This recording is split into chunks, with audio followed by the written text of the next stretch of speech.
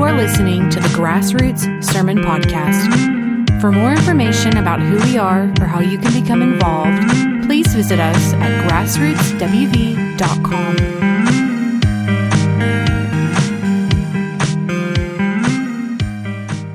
I'm going to encourage you to turn in your Bibles to Exodus chapter 12. If you're at home, I encourage you to grab your Bibles, Exodus chapter 12, as we go into our time of scripture reading today. And just so you know, find Exodus chapter 12 and then be ready to go to Luke chapter 22. And I love seeing pages turn. I love seeing phones out if it's an app that's the Bible. Okay, I hope that's what you're checking out. Derek just proved it. He said, "Yep." Is it ESV? All right, y'all. Exodus chapter 12, and I'm just encouraging you. If you're in the room and don't have a Bible, the verse is on the screen. If you're at home, the verse will be on the screen for you as well. But if you have a Bible, follow along. Exodus chapter 12, we are reading out of the ESV, starting in verse 1. The Lord said to Moses and Aaron in the land of Egypt, "This month shall be for you the beginning of months. It shall be the first month of the year for you. Tell all the congregation of Israel that on the 10th day of this month, every man shall take a lamb according to their father's houses. According to their father's houses, a lamb for a household. And if the household is too small for a lamb, then he and his nearest neighbor shall take, according to the number of persons, according to what each can eat, you shall make your count for the lamb." Verse 5, "Your lamb shall be without blemish, a male a year old. You may take it from the sheep or from the goats, and you shall keep it until the 14th day of this month, when the whole assembly of the congregation of Israel shall kill their lambs at twilight. Then they shall take some of the blood and put it on the two doorposts and the lintel of the houses in which they eat it. They shall eat the flesh that night, roasted on the fire with unleavened bread and bitter herbs. They shall eat it. Do not eat any of it raw or boiled in water, but roasted, its head with its legs and its inner parts. And you shall let none of it remain until the morning. Anything that remains until the morning you shall burn. In this manner you shall eat it, with your belt fastened and your sandals on your feet and your staff in your hand, and you shall eat it in haste. It is the Lord's Passover. For I will pass through the land of Egypt that night, and I will strike all the firstborn in the land of Egypt, both man and beast, and on all the gods of Egypt I will execute judgments. I am the Lord. The blood shall be a sign for you on the houses where you are, and when I see the blood, I will pass over you, and no plague will befall you to destroy you when I strike the land of Egypt." Verse 14, "This day shall be for you a memorial, and you shall keep it as a feast to the Lord throughout your generations, as a statute forever. You shall keep it as a feast." This is God's word, and so I encourage you to go over to Luke 22. That is where we're going to spend the bulk of our time today.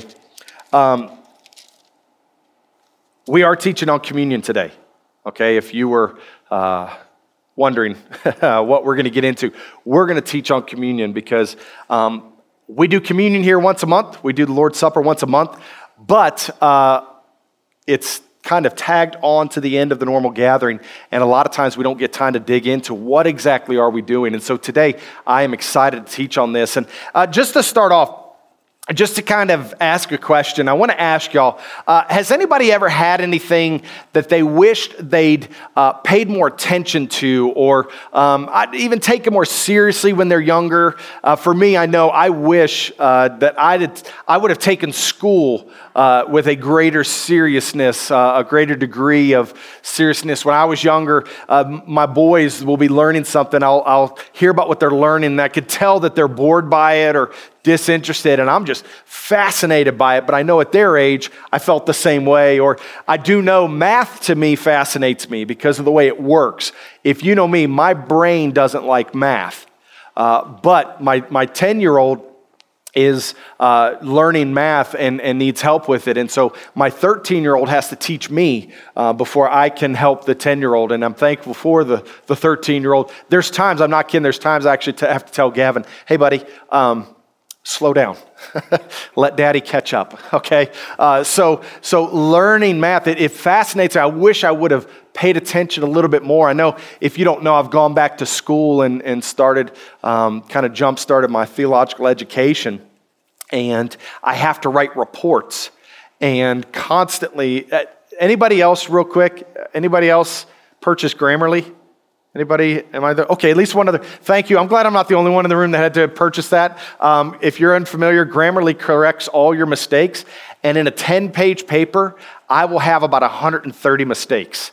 And so I'm thankful for Grammarly to fix those because it saves my wife a whole lot of time. So she doesn't have to. But I kind of wish I'd paid attention more in school and just looking in where I'm at in life now, I see where it would have been beneficial. And I want to say, I think that's a lot of times how we approach communion. The Lord's Supper is, this is just something we do. This is something the church does. Yeah, we remember Jesus, and I'm going to drink the juice. I'm going to eat the cracker, and the cracker's nasty, but the juice is decent, and then I'm going to go about my day. And I think I just want us to realize when we approach the table, what we are approaching, what we are participating in. And so that's why we're in Luke chapter 22, this is where in Luke's gospel, Matthew, Mark, and Luke record where Jesus institutes communion, okay, the Lord's Supper, and it tags on to the end of Passover, and we're going to cover that. But before we cover that, we've got to understand what they were doing and why they were doing it. So you should know, if you've been around here long enough, what a covenant is. Okay, especially some of you, because you are what we call covenant community, that we have made a covenant together. This is one of the things I've been going to all of our grassroots groups and discussing with them is the covenant of Grassroots Church. But covenant, and I'm going to boil it way, way down to the simplest thing, not because you can't handle any other way, but we just don't. I could spend an entire Sunday talking about covenant. But covenant, boiled way, way down, is just stepping into agreement together. Okay? Stepping into agreement together. Very different than contract. Contract is an exchange of goods. Right? If you've been through my premarital, you heard me preach on this before, you know the best example I have. Many of you are holding it right now. It is your cell phone. Quit paying your bill. What's going to happen? They're going to cut your service. Okay? Let your phone not get service and not get internet and keep, glitching out and everything. What are you going to do? You're going to find a different phone company to go to. That's a contract. Covenant is stepping into agreement together.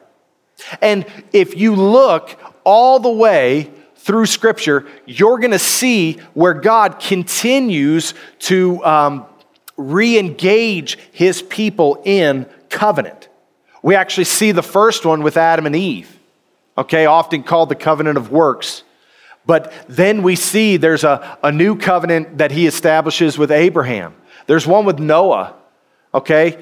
There's the new covenant in the New Testament we're going to talk about. But there's all these covenants that God makes, and each one builds on the previous and extends and grows from the previous one. And what He does to mark each of these covenants, He gives a physical sign to each of these covenants. For example, what's known as the Noahic covenant, the covenant that He made with Noah. What's the sign that He gave to Noah?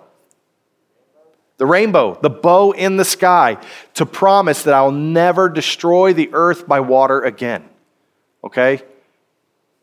Spoiler, it's by fire next time. But, so that is the sign that He gives. But the Abrahamic covenant that He made with Abraham, this one hurts, literally. Okay? The sign of that is circumcision. That's the physical sign of the covenant. And then when we look at the new covenant, which is what we're covering today, God has established two physical signs to the new covenant. And I'm going to do a little pop quiz. Anybody know what those are? Everybody's like afraid to say it. One should be real clear this morning. Communion, that's one. What's the other one?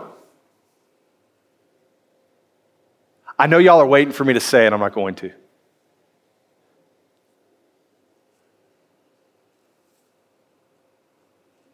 Wild guesses, anybody?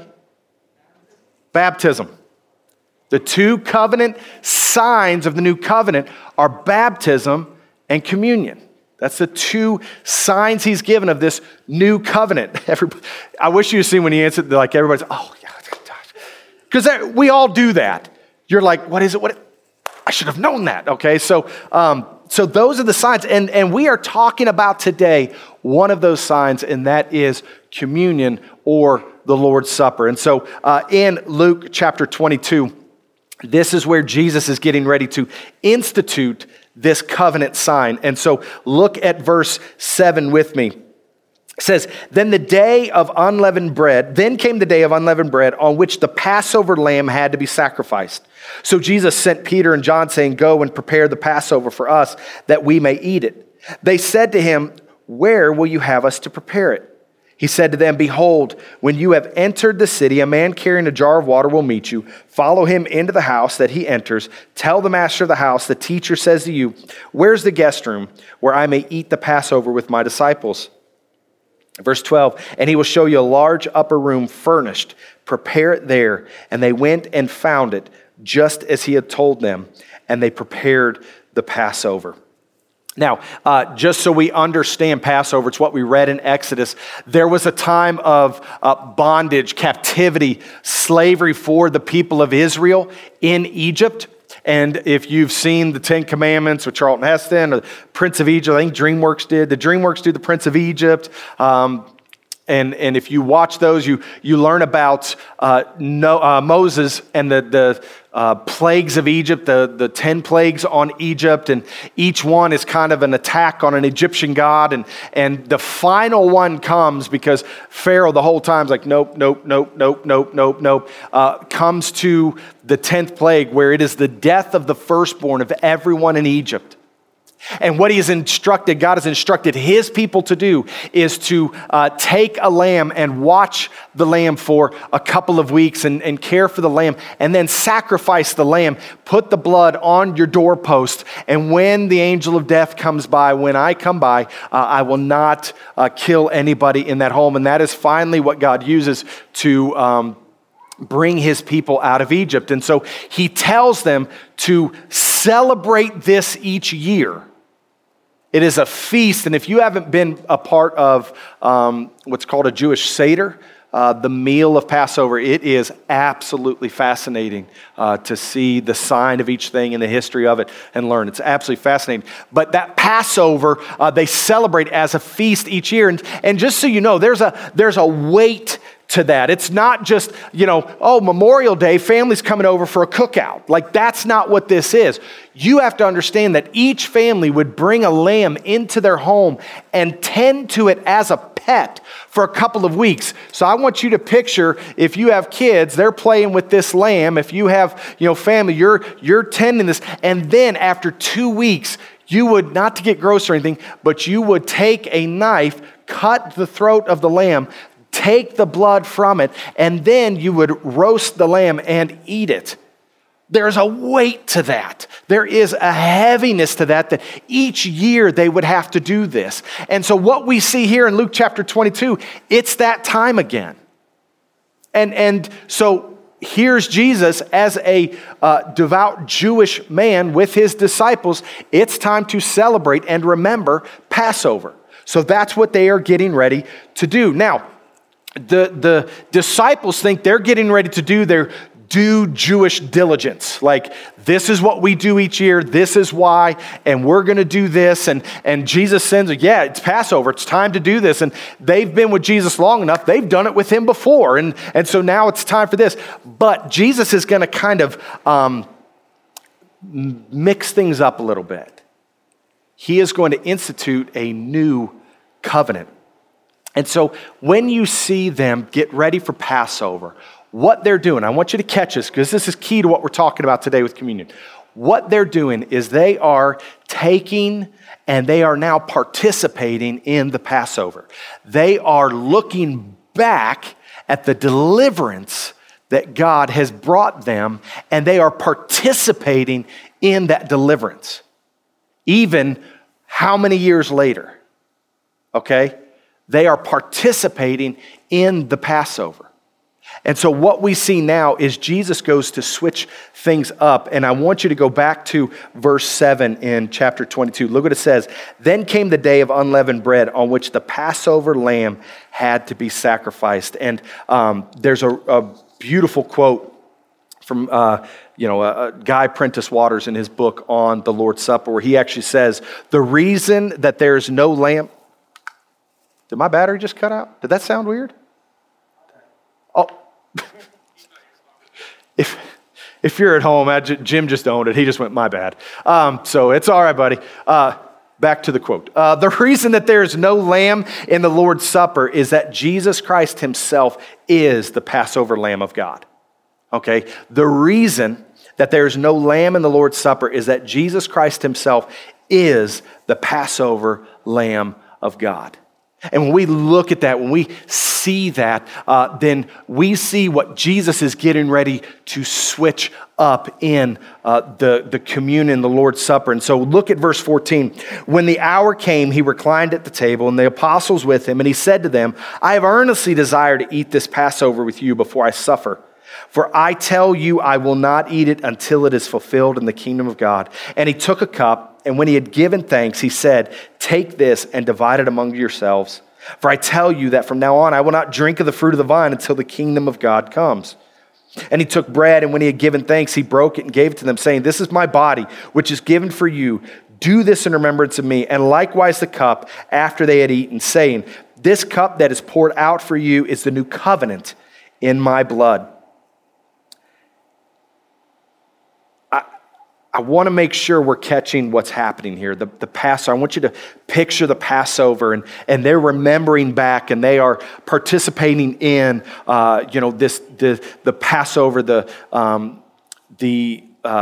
way God brought them out. They are remembering this, and they are celebrating this together as they did every year since they were boys, okay, since they were young. They remember their families doing this every year. And now Jesus, in the midst of this, says, now take this cup. This is my blood. Now take the bread. This is my body, broken and poured out for you. And we go back to what Guy Waters said, that the reason there is no lamb in the Lord's Supper is that Jesus Christ himself is the Passover Lamb of God. And so understanding what Jesus is communicating to them in this time. Understanding when you step to the table what it means, what you're looking at, what you are participating in. One of the most beautiful covenants that you can see in the Jewish culture is actually the marriage covenant. And one of the things that they have to do in the basically the engagement, we would say engagement, the betrothal period of the Jewish culture is that both families will get together, mom and dad with their daughter, mom and dad with their son, and they will all drink from the same cup. And what they are doing is entering into agreement together. They are entering into a covenant that your son, our daughter, your daughter, our son will come into marriage together. And when we see Jesus pass this cup around, I want you to catch the vision and don't let this pass over you in this moment. Catch this vision that Jesus is making a covenant with his bride, that I'm going to pay the price for you. And I really hope that image of that cup being passed around and what it means, I hope that will stay with you and impact your hearts. But in the table, when you step to the table, when you take the juice, when you take the bread, you are participating by faith in the cross of Christ. And so what do I mean? I'll tell you what I mean. Hebrews chapter 11 is known. Anybody know what that's called? Hebrews chapter 11? It's got kind of a famous name. Nobody? The Hall of Faith. Okay, it's the hall of faith. Yeah, it's where that by faith, this person, by faith, this person, by faith, this person, by faith, this person. And so this is the hall of faith. And what we see in the hall of faith, look at this. Hebrews chapter 11, look at verse 7 and 8. By faith, Noah, being warned by God concerning events as yet unseen, in reverent fear constructed an ark for the saving of his household. By this, he condemned the world and became an heir of the righteousness that comes by faith.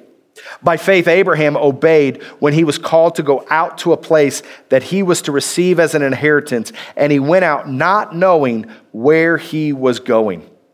Now, I want to read those two verses for the purpose that we've already looked at the covenants that God made with Noah and with Abraham. That he gave Noah the rainbow and he gave Abraham circumcision. He gave these physical signs of this covenant that they were in together. But when we look at this sign, we see that we're participating in, because check it out, Noah, by faith, participated and built the ark. Don't get that backwards. Don't get that backwards. Noah did not build the ark and receive faith and thereby become a child of God. It was Noah was given the faith needed that he then built the ark and was saved from the flood. Okay? And then Abraham, by faith, participated and moved from his homeland. It wasn't he moved from his homeland and then God said, okay, now you're a child of mine. No. It was, you are a child of mine. And by faith, Abraham moved from his homeland. And so when we step to the table with the bread and the juice, and when we take these, we are participating in it by faith, that this is a spiritual sustenance and it is a means of God's grace that he pours on us, a blessing through this. It is not, I'm going to take this so I can be a child of God. It is, I am a child of God, therefore I take it. Please tell me that makes sense, because I felt like I ranted a little bit there and kind of, I'm not very good at that. But so let's look real briefly together. And then I'm going to wrap up. And that's like, I think last week I said that 3 times, okay? That's the only time I'm saying it this time. Let's wrap up and think about when we come to the table for the Lord's Supper, when we come to the juice and the cracker, here's what we're doing. First, if you're a note taker, get ready, because I'm getting ready to give you some notes to take. First, we are looking back on the sacrifice that Jesus made for us. That's the first thing we do, is we look back and we remember. Jesus said, do this and remember me.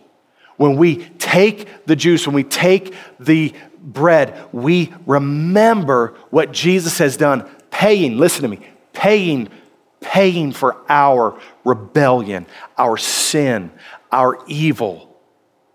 That is what he paid for, and he took it on himself. So we look back on that sacrifice. Next is, listen, we look in, and through the work of the Holy Spirit, we repent. That's why Paul talks about that we come to the table in a worthy manner. That I got to cover this real quick. You are never going to come to this table perfect. Can we get that out of our minds? That you're not going to come, I'm not there yet. I haven't reached that point yet. You're never going to reach it. Listen, Jesus reached it for you. Jesus reached it for you. You don't have to reach it. He did it for you.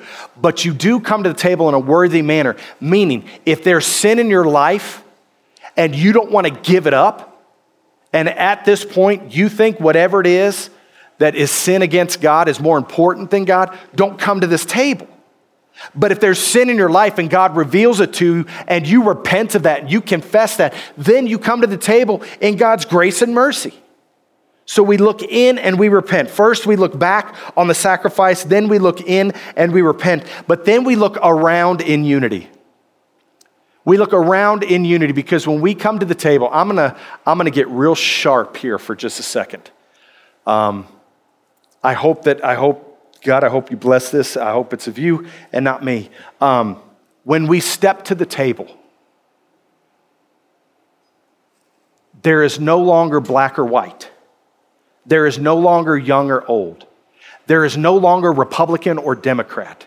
There is no longer born in America, not born in America. There is no longer raised in church, not raised in church. Those things are all gone when we step to the table because we look around in unity and we go, first and foremost, you are a child of the King. I am a child of the King. We are part of the family of God in unity. We look around in unity.